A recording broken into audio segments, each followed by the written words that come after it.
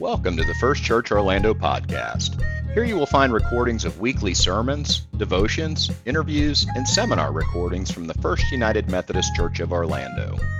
For more information about First Church Orlando, please visit our website at firstchurchorlando.org or follow us on Facebook, Instagram, and Twitter. Now, enjoy the podcast.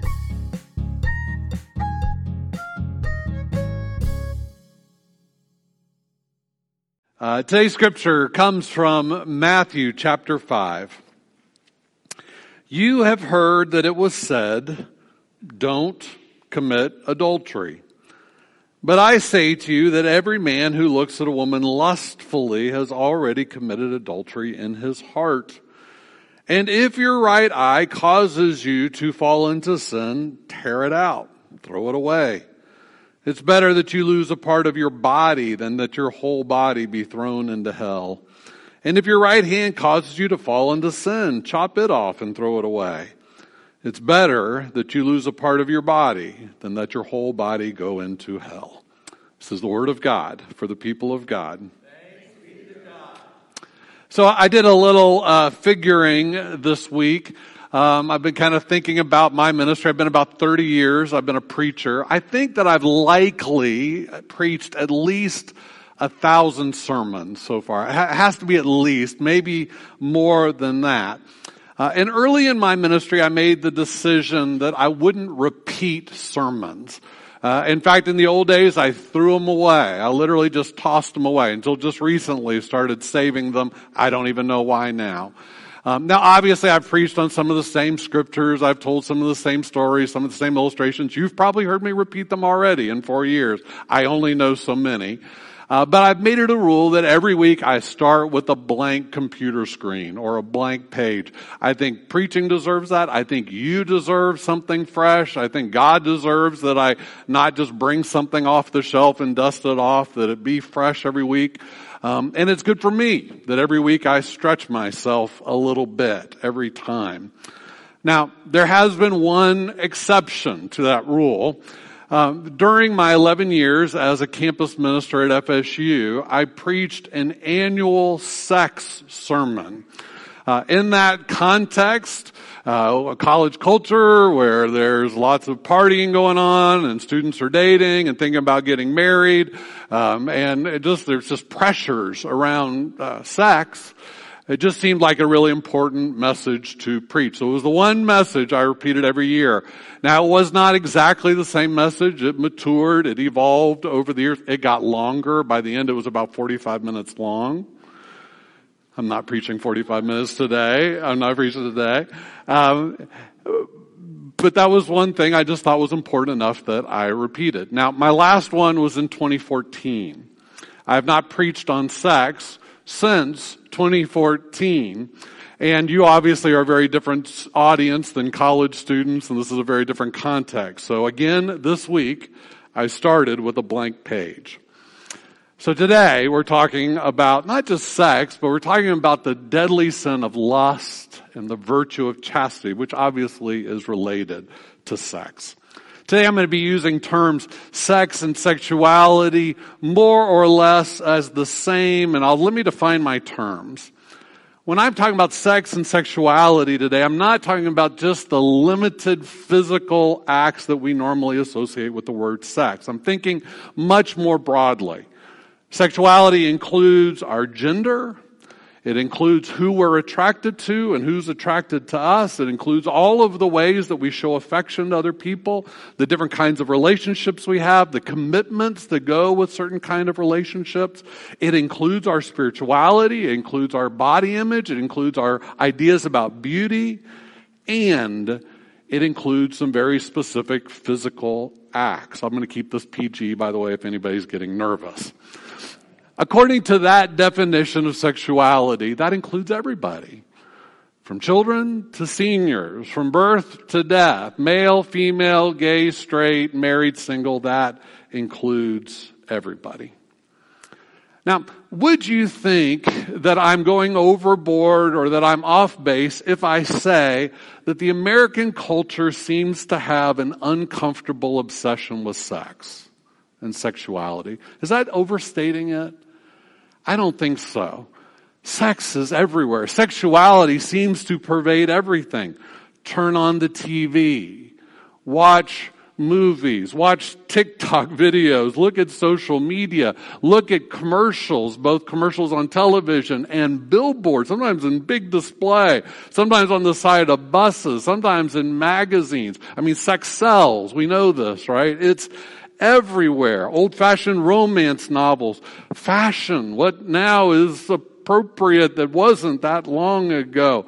The songs that dominate the Billboard 100 all have to do, it seems, with sex and sexuality. It seems that we in our American culture have an incredibly high level of comfort with sex and sexuality.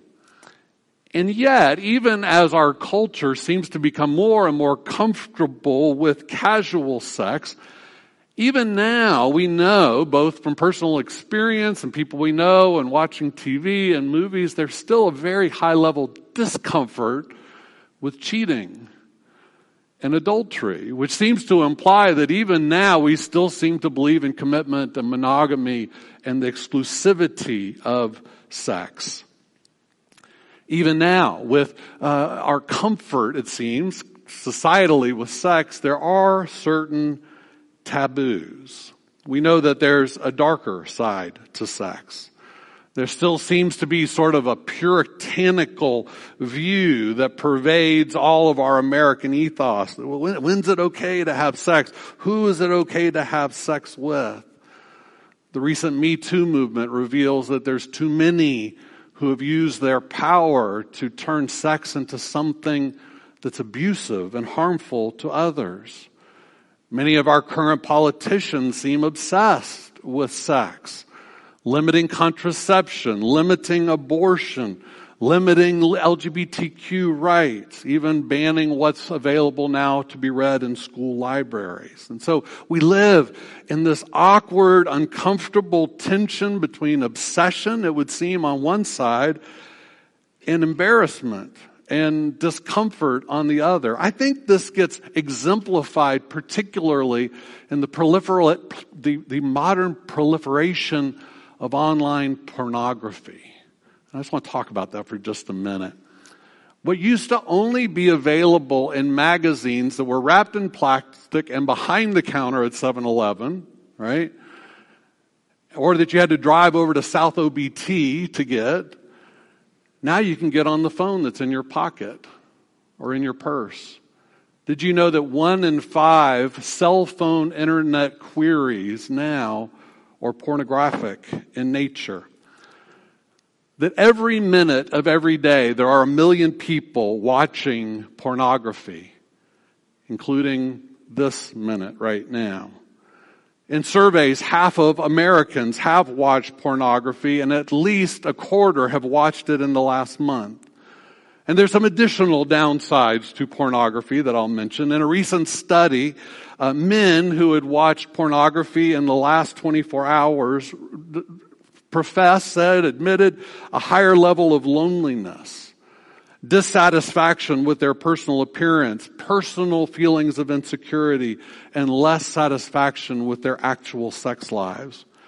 Another recent study was done with teens, 13 to 17. Brace yourself. 13 to 17-year-olds surveyed, 75 reported that they watched porn. 13 to 17-year-olds, 75%. 54% of 13 to 17-year-olds said they had seen pornography for the first time before they turned 13. And listen to this.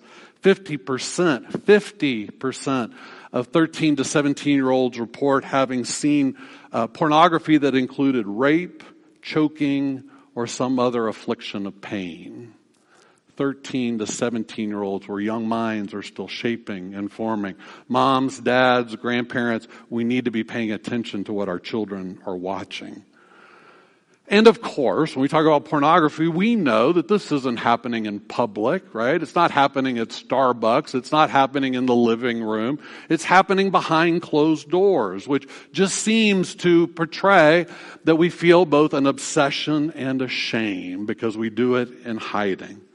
And let me just, before I leave this topic, let me just say, I'd like for us to imagine for a moment the impact that pornography is having on relationships, dating and marriage, the impact that it's having on the development of children and adolescents, the contribution it makes to the number of women who are assaulted, victimized, raped because it's been shown as normal on television or on our computer screens, and even the impact, if we have enough compassion and care, to the porn actors themselves.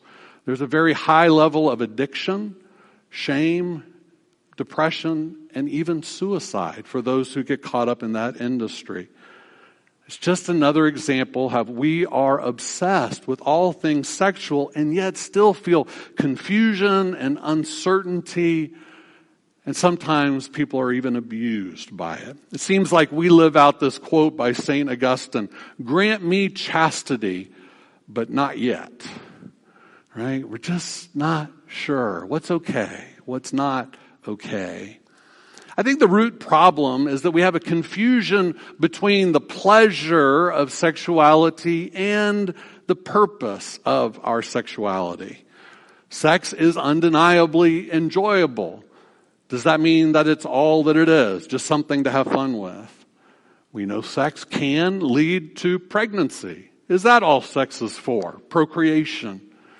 Sex is undeniably a physical act, like playing tennis maybe. Is that all it is? Just something physical between two consenting people? Or we know sex can do harm. We know many people's lives have been altered terribly by abusive advances by someone in power. Does that make sex evil and to be avoided?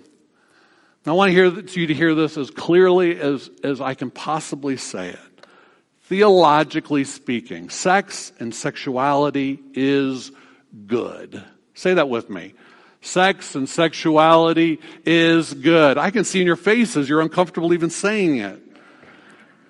Sex is a good gift from God meant for our enjoyment and pleasure and as something to be cherished and safely guarded. Dare I say sex is sacred. Sacred, meaning it's of God and deserves to be treated as such.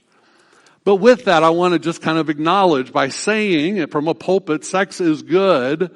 I need to also confess that the church has not always been clear about that.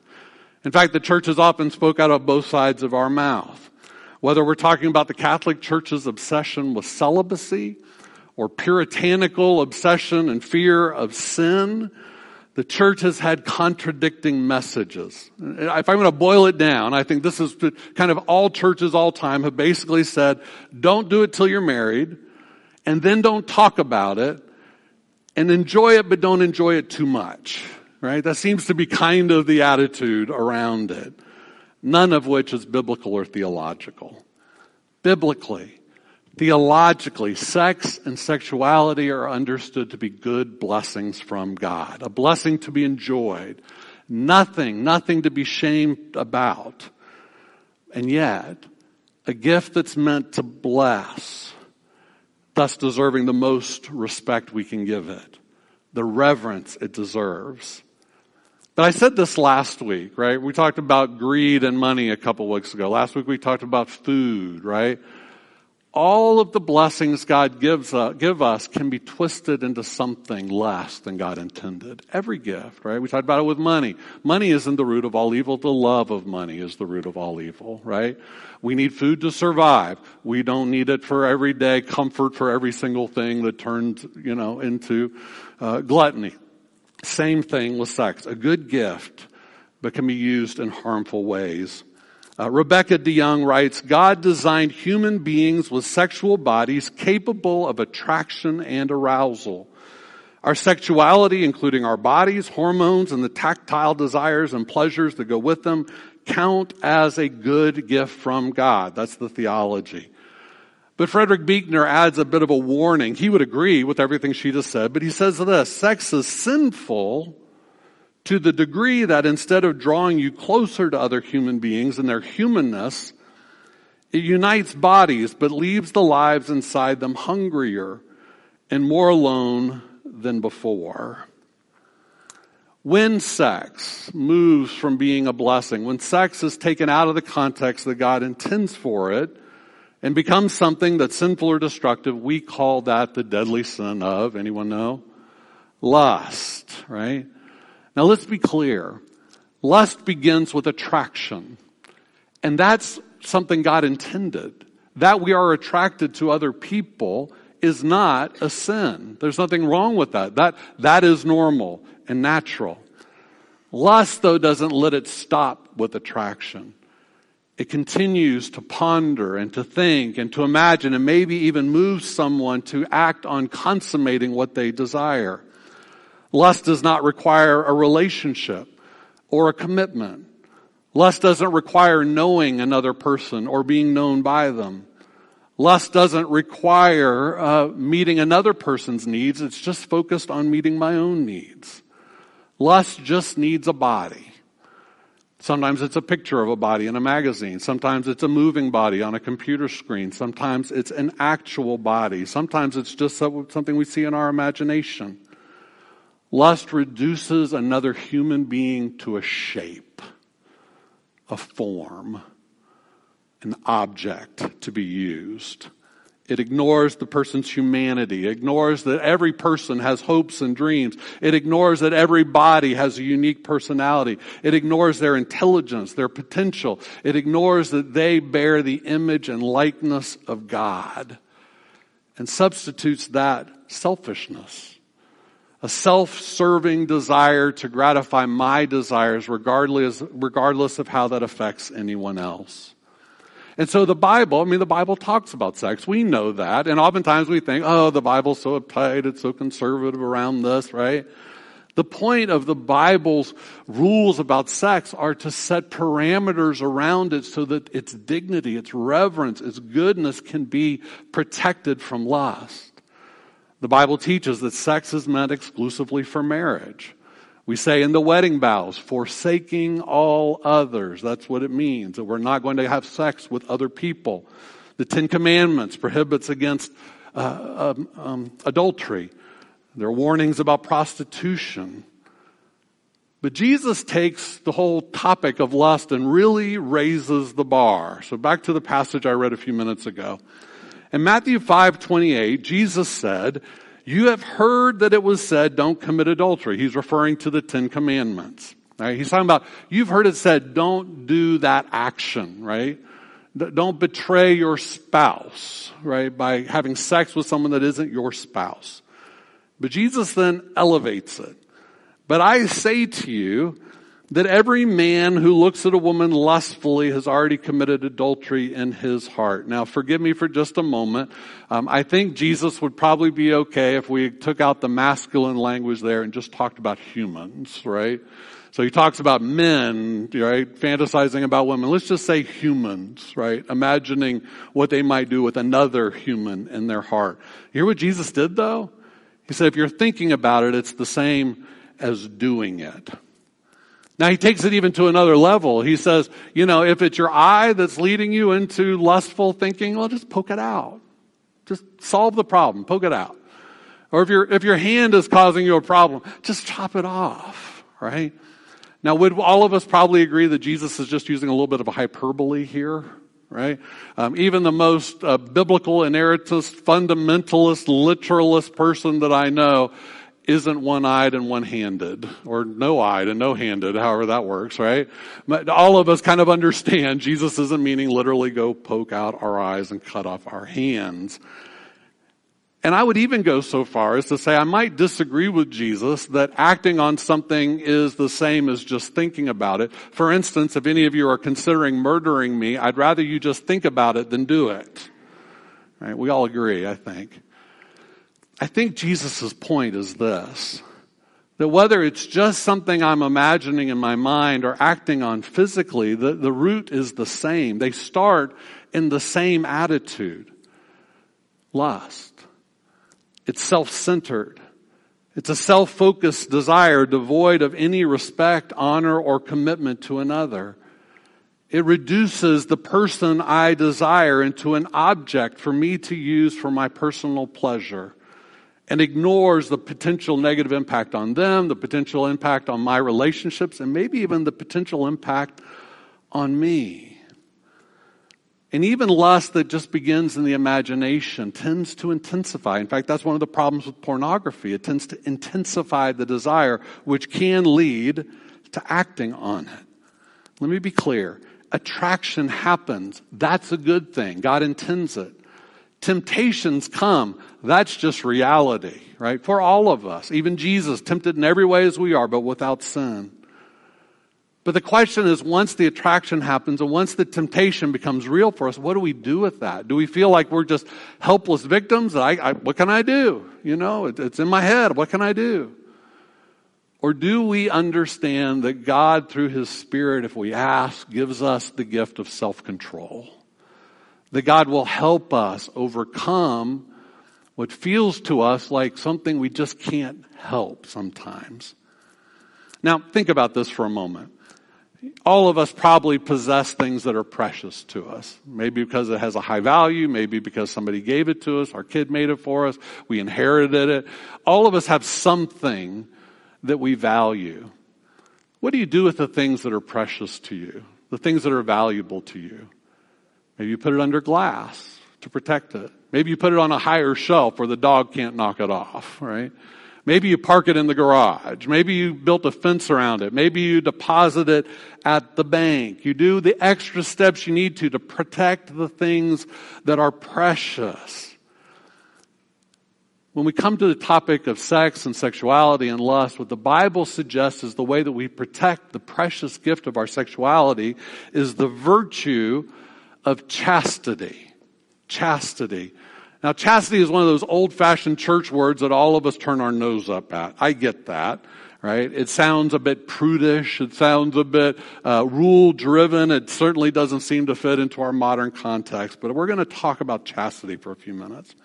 James Martin, who's a Catholic priest, taking a vow of celibacy, also a Jesuit monk who took a vow of celibacy, says, chastity refers to the proper and loving use of our sexuality. Notice he doesn't say chastity is the denial of our sexuality or the shame of our sexuality. He says it's the proper and loving use of our sexuality, something that everyone is called to, not just priests and monks. Now hear this very clearly. Chastity does not deny the goodness of sex. Chastity does not avoid our sexuality. Chastity is not meant to be cold or prudish. It doesn't banish our natural attraction to other people. It doesn't deny our desire to be united to another. The Bible talks about becoming one flesh with another person. And it certainly doesn't treat sex as something to be hidden. Chastity honors the goodness of the gift of God. Chastity trusts in the wisdom of God and God's desire for us to have the very best lives. Remember, Jesus said, I've come that your life can be abundant. We trust in that. Chastity elevates the beauty and meaning of our sexuality. It protects the sanctity of our sexuality. It honors the humanity of both people involved in sex.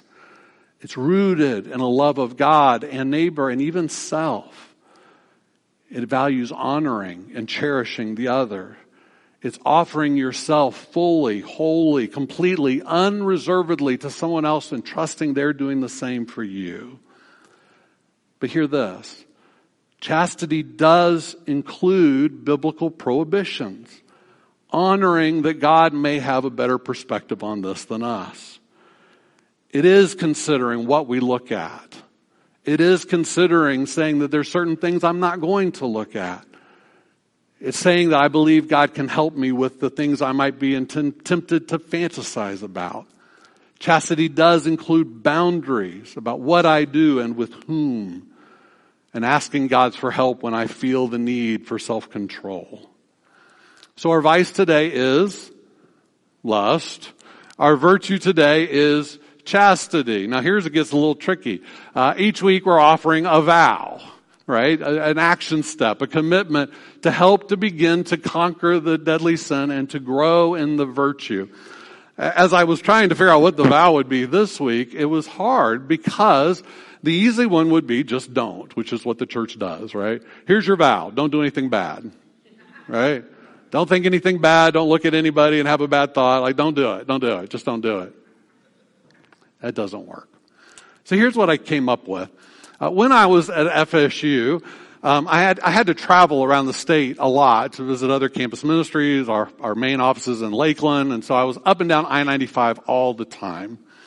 And if you've traveled up and down I-95, or used to, I haven't in a while, there used to be a certain number of billboards advertising a business establishment in Micanopy that's called Cafe Risque. I guess they serve coffee. I don't know what happens there. Cafe, right? Cafe Risque. And they have billboards. You said billboards up and down the highway said, "We bear all," right? And in the old days, they don't anymore, but in the old days, 10 years ago, there are these pictures of these young women, I guess implying that if you come to Cafe Risque, you could meet them yourself, right? I don't know if that's true or not. I've seen these billboards countless times, driven by countless times. They just became part of the scenery. But for some reason, one day, as I was looking at the sign, the pictures of the young women, it occurred to me that my daughter's their age, was at that point. And then it occurred to me all three of those young women are somebody's daughter, maybe somebody's sister, maybe somebody's friend, maybe somebody's mother. It's not unusual in those situations, right? These are young women who are made in the image and likeness of God. These are unique women with personal stories that matter. They're unique women who God loves deeply. They're not just objects, right, to be ogled at. They're not just objects to be entertained by. They are people who have inherent dignity, regardless of what they do, right? There was in a moment there where I shifted from they're just pretty girls that apparently some people pay to go see to humans, right? Humans. And so here's the vow this week is how do we honor and acknowledge the humanity of each other, right? Lust objectifies. What can we do to humanize? So here's the vow this week. I want you to find some person in your life. Maybe it's a stranger, maybe it's a coworker, maybe it's a family member, it's a neighbor, and just do something kind for them. Kindness humanizes. Lust objectifies. Let's do something kind for somebody this week to recognize their sacred worth. Simple thing. All of us can do it. Talk about paying it forward. Do it this week. Let's pray. So God, I pray that whoever needed to hear this message today heard it. I pray, Lord, that you would, by the power of your Spirit, cleanse our hearts and minds. Make them pure. Help us to see people the way you see them with your eyes. Help us to see each person, whether we're talking about issues of sexuality or poverty or ethnic difference or racial difference, whatever it might be, that we look at people not as objects, but as humans made in your image and likeness, worthy of respect.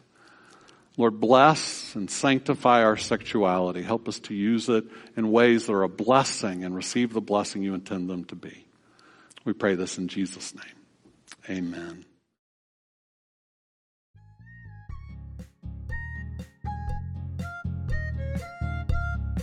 We hope you enjoyed the podcast and that you will listen again in the future.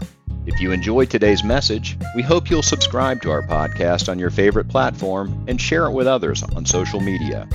For more information about First Church Orlando, please visit our website at firstchurchorlando.org or follow us on Facebook, Instagram, and Twitter.